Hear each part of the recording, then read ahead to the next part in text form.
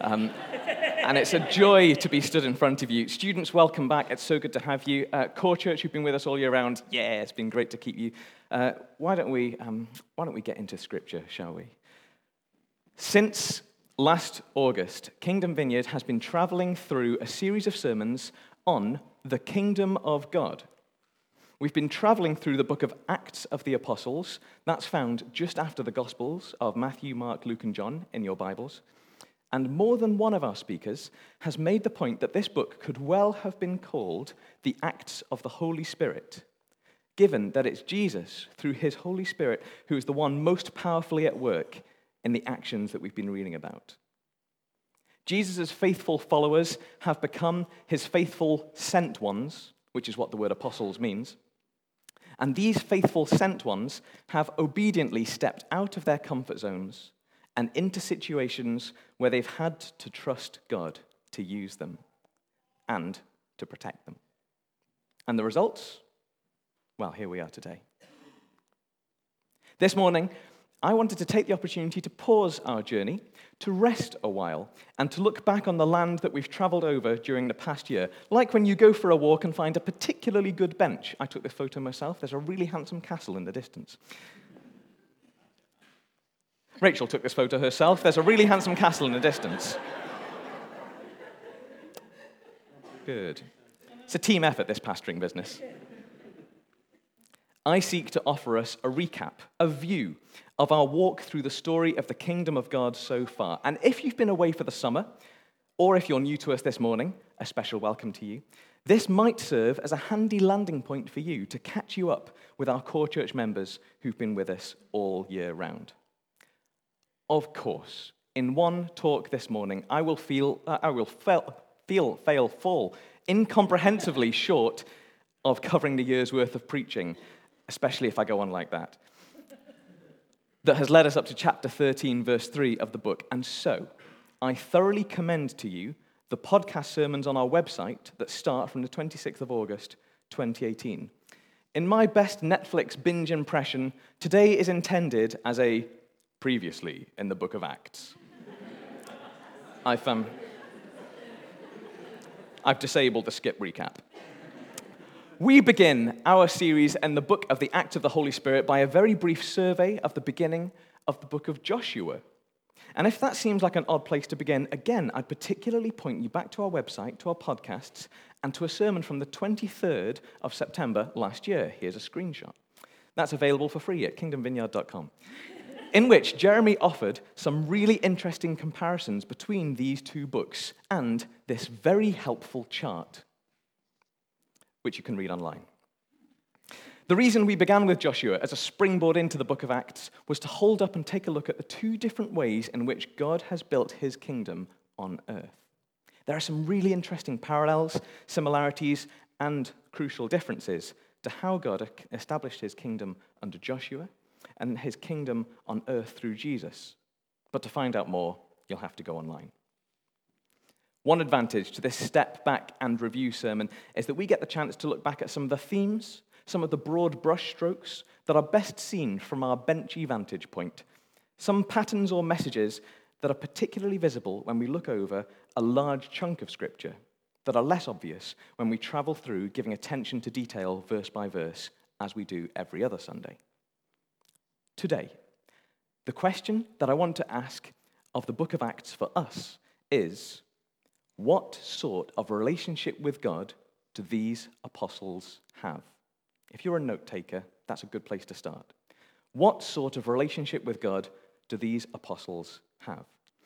And I have 4 observations that I'd like to offer you about these apostles' relationship with God as we've seen it so far in the first 12 and a bit chapters of Acts. They are these: purity, dependency, power, and purpose. Firstly, purity. God's people were to dedicate themselves to a pure and undivided loyalty to him. No compromise. Nothing else to have any hold on them except their relationship with God. And when God's people did compromise on their purity with God, things went badly for them. Secondly, dependency. God's people were to depend, to rely completely on him for their leading, for their provision, and for their protection. Thirdly, power. God's people throughout the book of Acts were filled with his supernatural power, gifts of supernatural knowledge, supernatural healing, plenty of miraculous signs. The presence of God within them by his Holy Spirit empowered them to be able to do wondrous things with God and for him. And fourthly, a purpose. God wasn't just playing with his sent people, although in my experience, God is pretty playful as well. Nor were his people just playing with his presence and power. God had given them a purpose to live for. His people were called to a crucial mission of carrying his kingdom into this broken and hurting world and spreading God's presence and his kingship to the ends of the earth. Or to put numbers 3 and 4 together, as Uncle Ben said to Peter Parker, with great power comes great responsibility. 2 Spider-Man fans, great. That's fine. One Spider-Man fan. Any fewer? No? Great? No? Great. Hallelujah. It's not really the point of the talk, but I'm glad we paused there. As we travel back over the path of the book of Acts then, I would love you to keep these 4 observations in mind, to test the scriptures as we travel through them against these to see if I've got it right.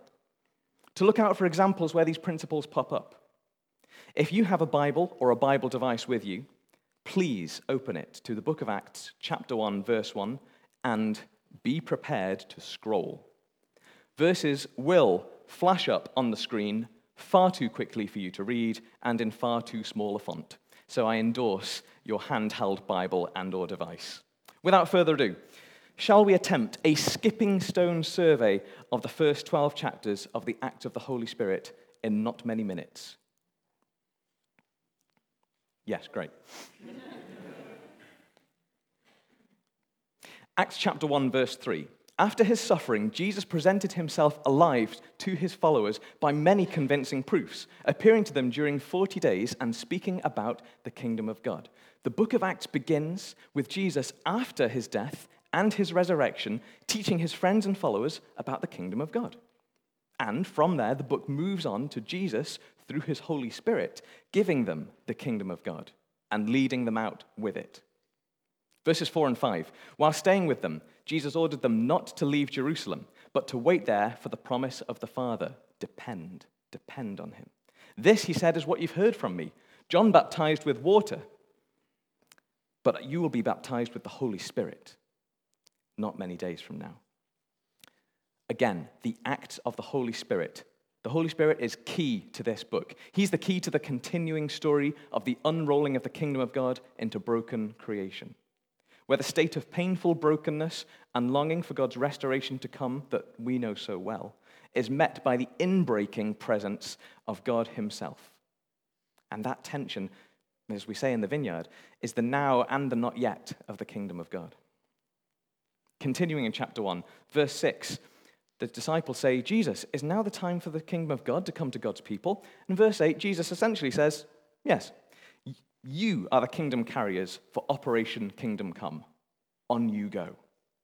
And verse 8, if you like, is the key to the whole book. Jesus lays it out.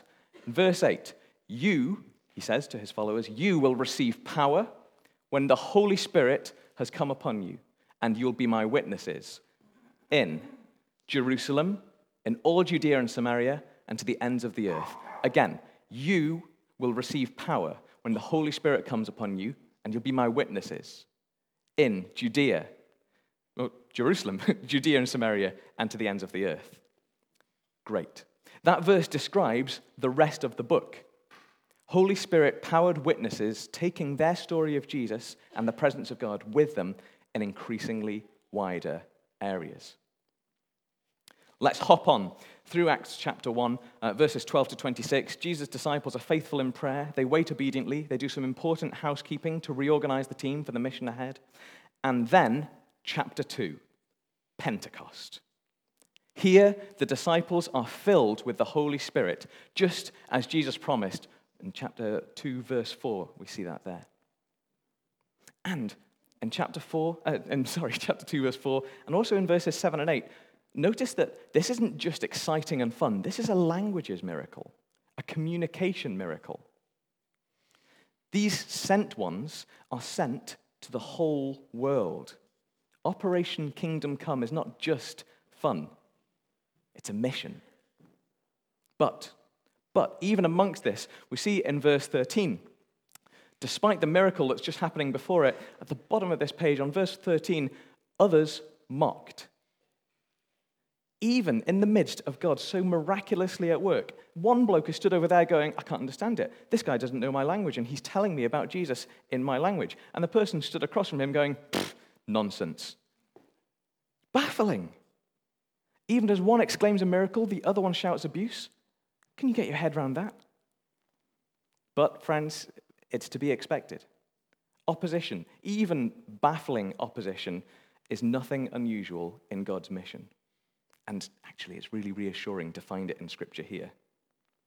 As John Wimber used to say, it's just people doing people stuff. Skipping on, verse 17 of chapter 2. Peter, giving a talk to everyone who's come to hear what this miraculous gabble is, quotes the prophet Joel's promise, I will pour out my spirit on all flesh, says God. Your sons and daughters will prophesy. There'll be vision. There'll be dreams. God is now throwing open access to heaven, just as he said he would. In verse 21, Peter finishes the quote of Joel's prophecy by saying, and everyone who calls on the name of the Lord shall be saved. How are we doing for speed? Is this all right? Yeah? You following? Just about? Good. Everyone scrolling? Not at me? Great. It's like a Churchill advert. Remember those? Oh, very good. Great.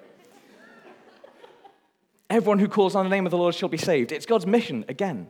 Acts, God's plan, God's very heart is about his kingdom reaching people and all the freedom, the joy, the life that comes when that happens. Verses 22 to 36 continue Peter's sermon, and it concludes in verse 36 with a clear claim. Jesus is the long-promised Messiah. God has sent his anointed Savior, and it's Jesus. Let me tell you about him, says Peter. The people get it. They see that it's real, and they are cut to the heart. What do we do? How do we respond to this? Well, Peter gives us a very handy guide to follow for when you discover that God is real. He says in verse 38, repent, be baptized in the name of Jesus for the forgiveness of your sins. You will receive the Holy Spirit. And handily, Peter promises that this promise is even for us today. That's good. Verse 41, we find out that after this moment, about 3,000 people commit to follow Jesus and join his community. Brilliant. And then we take a little pause. In verses 42 to 47, we get an insight into what it was like to be part of this first gathering of Christ followers in Jerusalem. We get to look at the culture, the flavor of this Holy Spirit-filled group. So, what was the community like? It was devoted to the apostles' teaching, devoted to their gathering, devoted to communion with one another, devoted to prayer, filled with the awe of God, many signs and wonders being done. They were all together, and everything they had was shared. They were faithful, and they were regular in worshiping God together. They praised God, and they were praised amongst the people.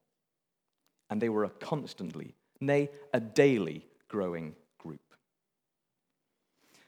In this church here, arguably the model for the church, capital C, throughout time, in this church, I see a purity of relationship with God. I see a dependency on God. I see power. And I see purpose in this group.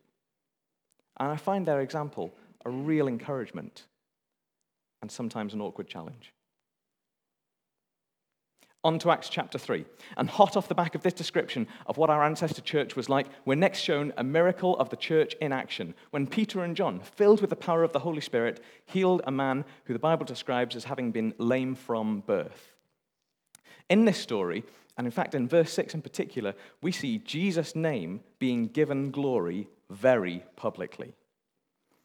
The crowds know this man as lame. They can back up this miracle, and they rush to see. Skipping on to verses 11 to 26, the crowds rush over, and Peter uses the opportunity of this miracle as a springboard for sharing his witness testimony of who Jesus is, and give people a chance to opt in for themselves. This, by the way, follows a pattern of Jesus in the Gospels, where he would teach and heal like a pendulum. We find out a little bit later on in Acts chapter 4, verse 4, that many who heard Peter's preach that day responded and believed. And about 5,000 were in the church, which is 2,000 extra, and only counting the men. I know. On to chapter 4. Now, in chapter 4, we find the first flavor of opposition from religious authorities. And in verse 8, Peter, filled with the Holy Spirit, as promised in Matthew chapter 10, verse 19, note takers, said to them, Jesus. That's the abbreviated version. In verse 16, the council wring their hands. We can't deny the miracle, so what shall we do? Tell them to shut up? Peter's answer is brilliant and a challenge for you and I today, friends. In verse 19, Peter answers them, whether it is right in the sight of God to listen to you rather than to God, you must judge. For we cannot but speak of what we have seen and heard. I got Caitlin to make that for me. I think it's really nice. Well done, mate. It's nice. It's a bit like the T-shirts, but with a bit more C. We cannot but speak of what we have seen and heard. They weren't mucking about. God's done this. What am I meant to do with that? Bury it? Nah. If God's nudging me forwards, if God's calling me forwards, and he's putting his power to this message as well, and you want me to stay quiet, we cannot keep from speaking about what we've seen and heard. These guys have a real purpose, and they're living it in dependency on God and in his power. In verses 25 and 26, the disciples in the early church are kind of processing this experience of opposition, and we see their first sad realization amongst the church that now it's their own Jewish religious leaders who are the Gentiles to them. Moving on to verse 29 and 31, the apostles' response to this opposition is to ask God to strengthen them for mission, and his response was to confirm his power.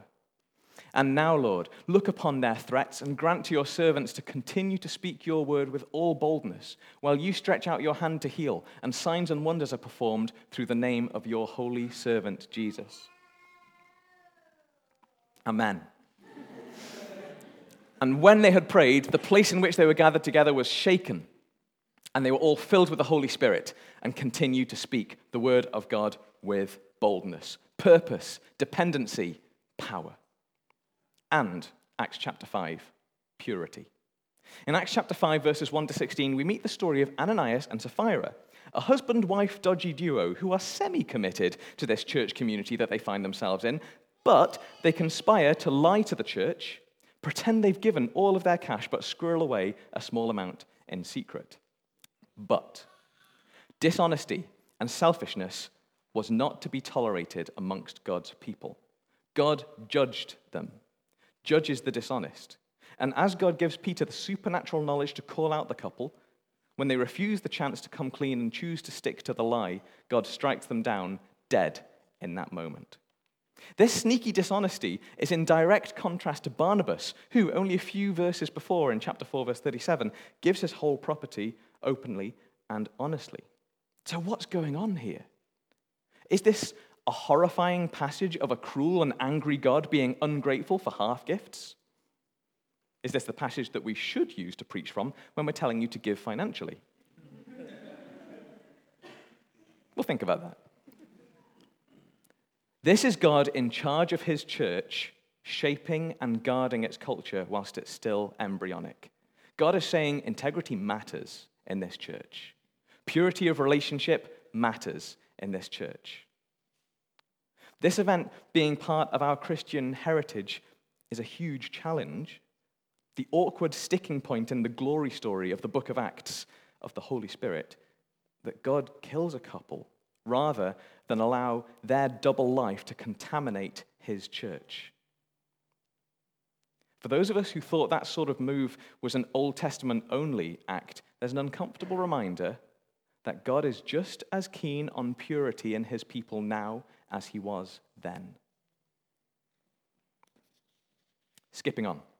Through Acts chapter 5, 12 to 16, there are more fantastic mentions of God's people moving in God's power to achieve God's purposes, with signs, wonders, deliverance ministry, and all types of healing. And people know about these Jesus people.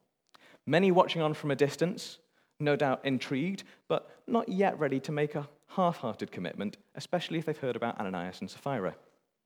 And yet, in verse 14, we read that many do count the cost of discipleship and go all in. Verses 17 onwards, we get to another load of opposition from the authorities. These guys are now jealous of the attention that the Jesus crew are getting. And we meet round 2 of the Book of Acts Apostles' Prison Hokey Cokey. If we can have that slide, please. Round 1, in Acts chapter 4, verse 3, they go in, and verse 21, they come out. Round 2, in Acts chapter 5, verse 18, they go in, and now, sponsored by an angel, in verse 19, they come out. Acts chapter 12, in verse 4, they go in, and verse 9, again with an angel, they come out. And I know, this is a recap only up to Acts chapter 13, verse 3, but there's an earthquake, and the shake it all about thing works really well if you mention chapter 16. I can retire now. That was the peak of my preaching career.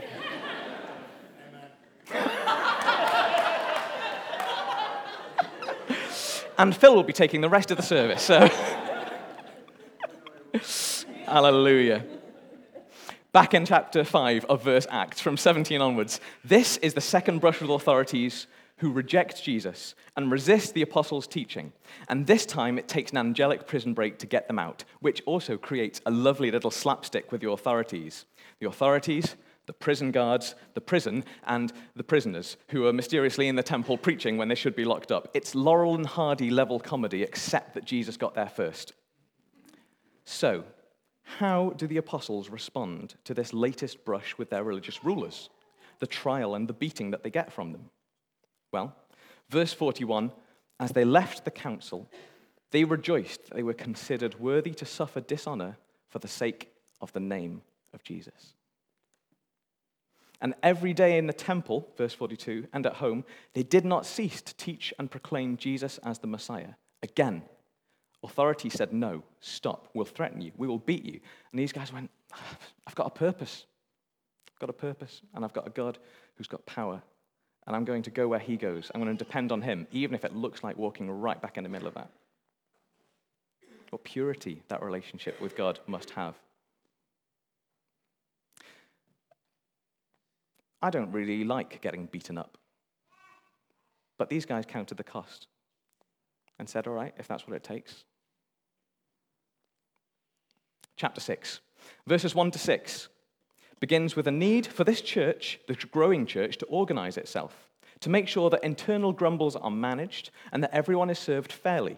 The apostles propose hosts in verses 2 and 3, so that there can also be those dedicated to being servants of prayer and the word, which, as a side note, is actually how we run our home groups. We have hosts who look after everyone's needs and comfort, as well as having leaders for exactly this reason. It's almost like we did it from the Bible or something. We find in verse 8 that Stephen, one of these new waiters, is a man filled with the presence of God. He performs many miraculous signs. And in verse 10, we find that he is a powerful, as in Holy Spirit-powered, preacher.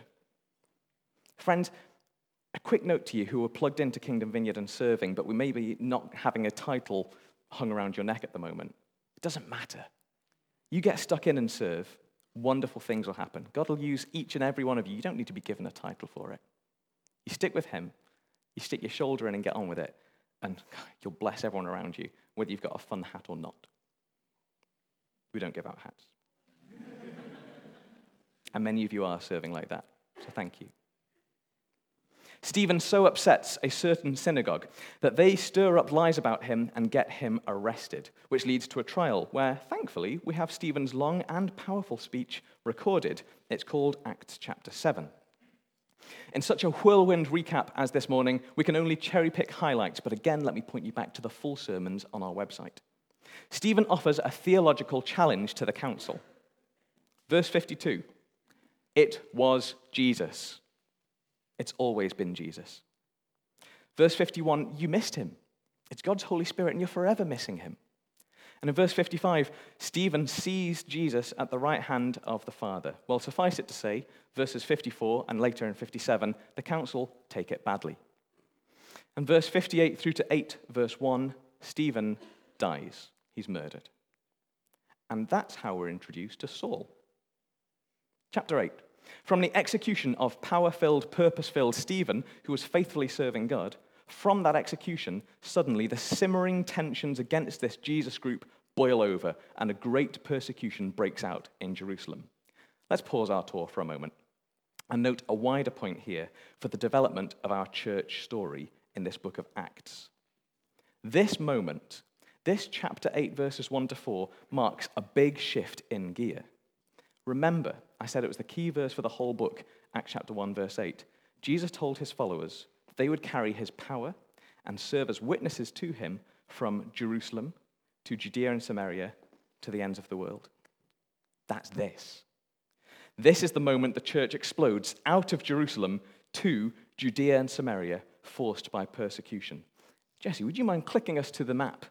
I found a handy map of Israel, which, there you go, lovely stuff. And if you zoom in one, or go on to the next page. Beautiful, thank you. You've got Jerusalem, a dot in the middle, and the region, as you can see underneath it, of Judea, and the region above it of Samaria. Let's just hold there.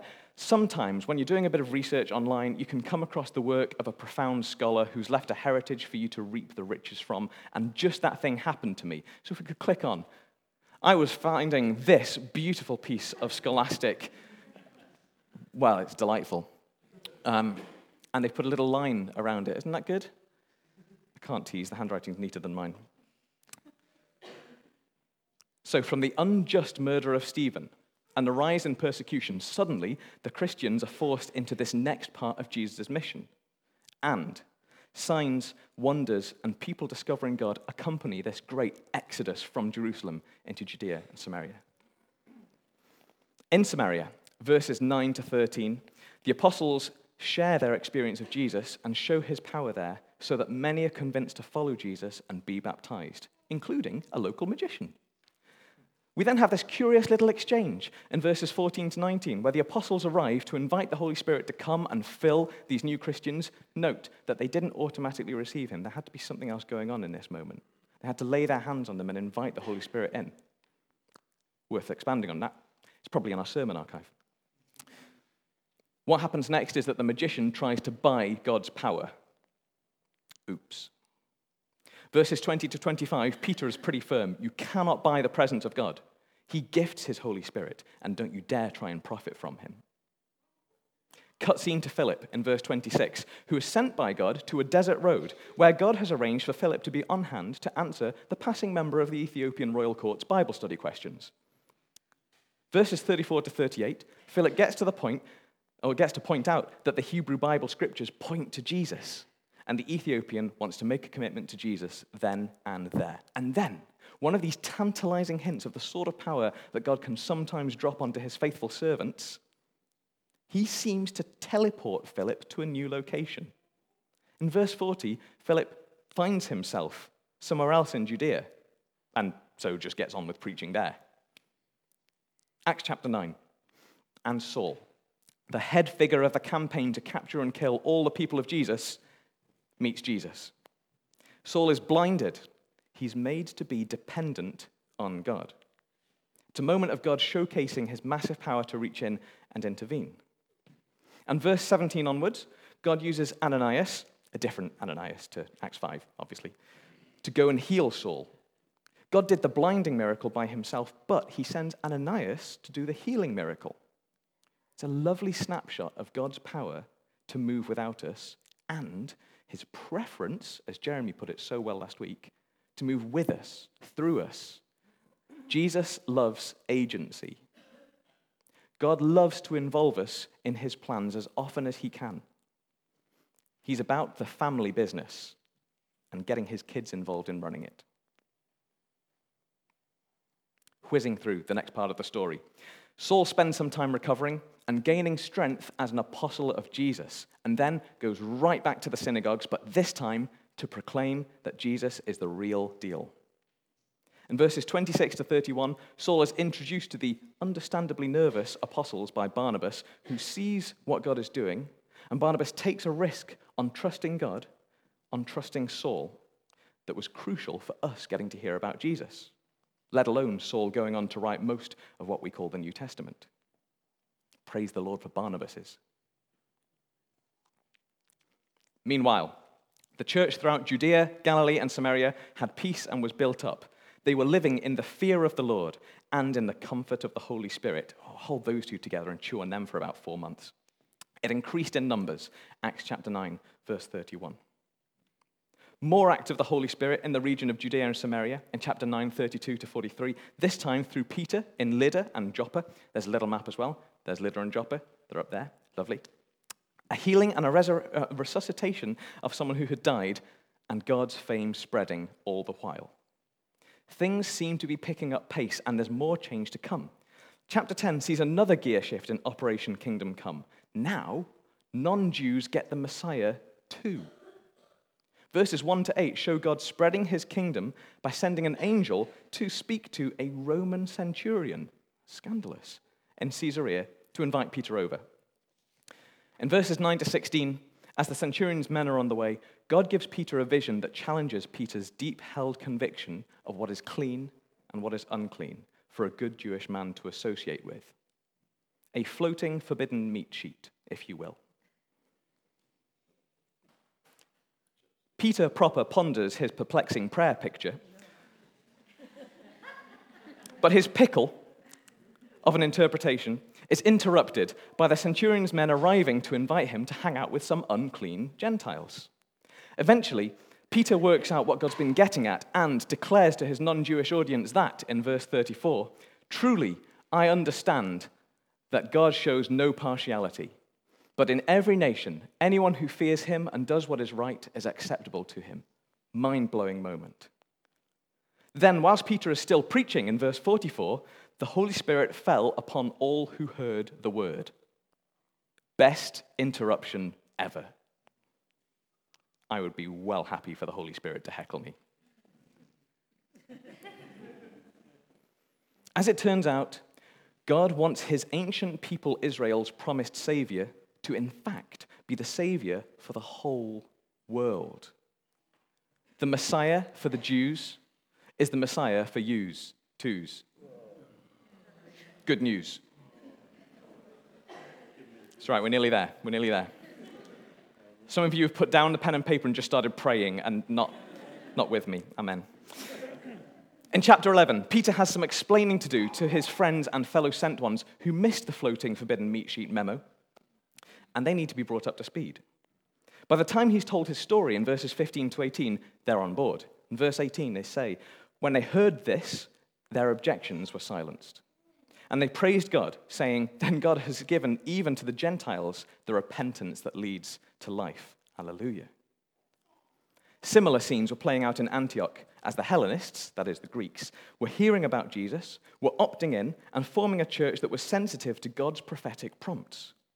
Barnabas is dispatched to investigate this church. He loves it. He grabs Saul to get involved in leading the church, and the church there grows and is noted for a prophecy and a generous response to need. Nearly there.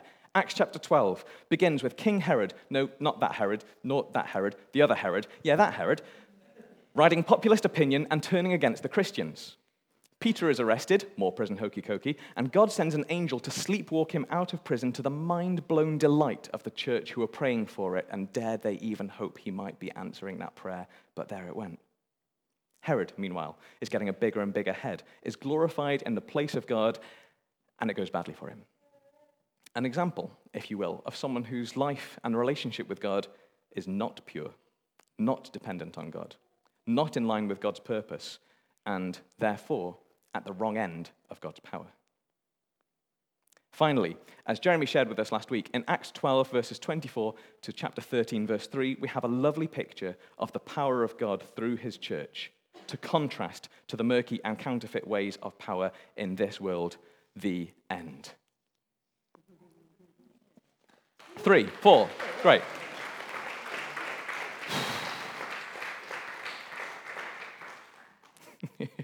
What time is it? Great. Okay. What have we just seen? What is the gist from our study of the acts of the Holy Spirit so far that has taken us a year and I've just butchered in 20 minutes? 25. I think we've seen a mighty God on a mission with power and purpose. He wants the world to know about what he's done for us. And nothing is going to stop his sent ones speaking out as witnesses to Jesus, with God's own presence through his Holy Spirit right there with them, backing up their words with miraculous power straight from heaven.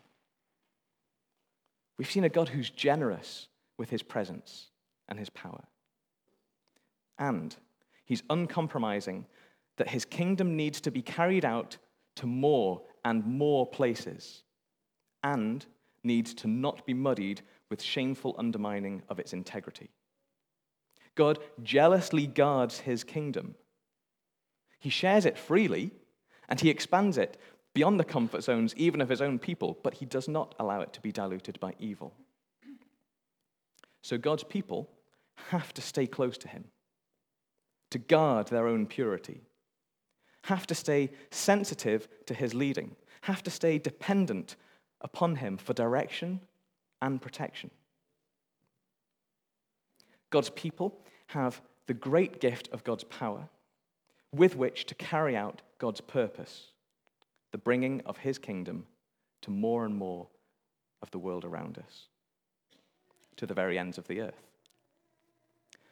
So friends, if you've had a moment to recover from the recap blast, I offer you a challenge this morning. How's your relationship with God? Is it characterized by a purity? Or is your Jesus following compromised somehow?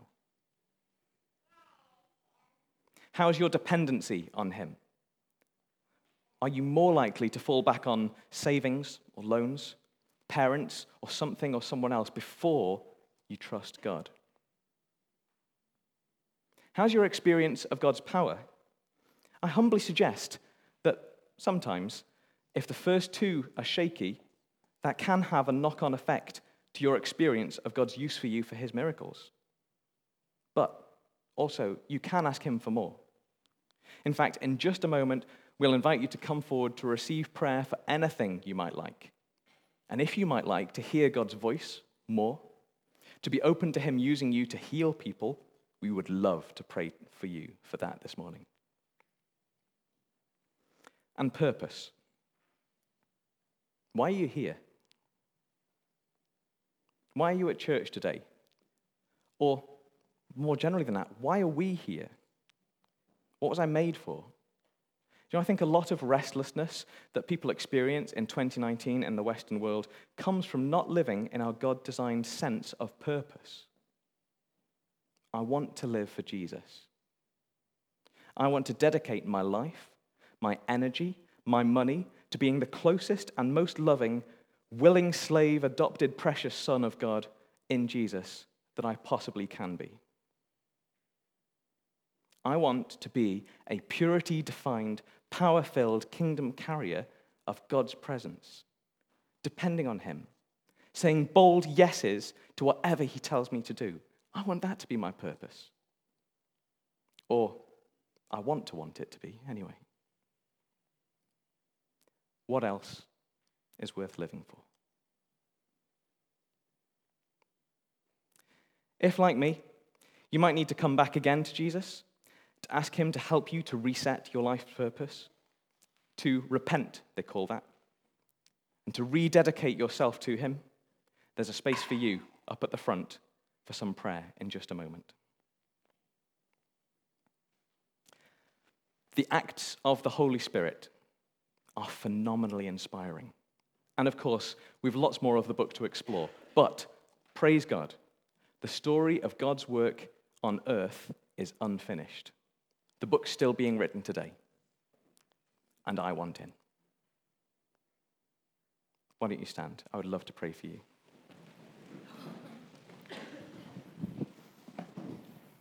She's right there.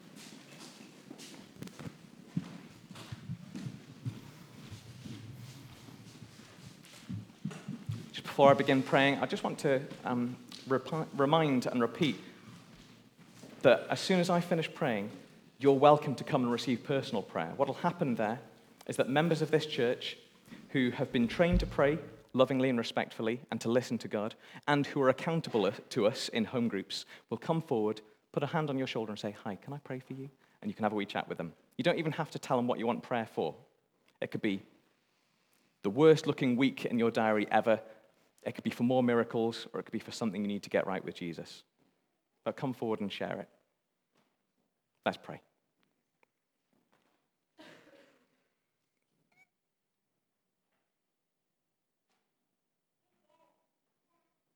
Lord, for the times, the occasions when we haven't been dependent on you, for the times when actually our relationship with you has been muddied rather than pure,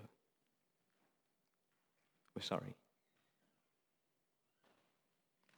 Would you meet us this morning with your forgiveness? Lord, would you meet us with a new sense of purpose? Would you bless us with hearing your voice and your leading loudly and clearly? And would you bless us with the strength to opt in and to say, yes, I want that.